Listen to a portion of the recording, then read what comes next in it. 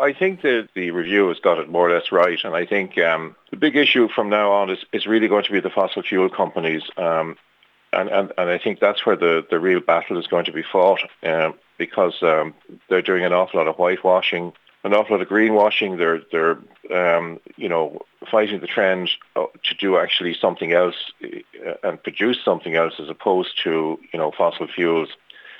and even just taking the upcoming Rugby World Cup, you have a situation where unfortunately Total, the big petrol company in France, is the one that's sponsoring it, and already an awful lot of NGOs have come out in horror that the Rugby World Cup people will actually do that when Total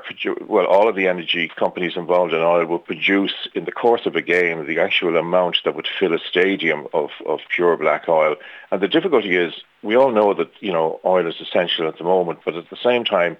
these companies are ditching their requirements to actually go off and find deeper and indeed cheaper alternatives, because it's now become very, very clear that alternative energies,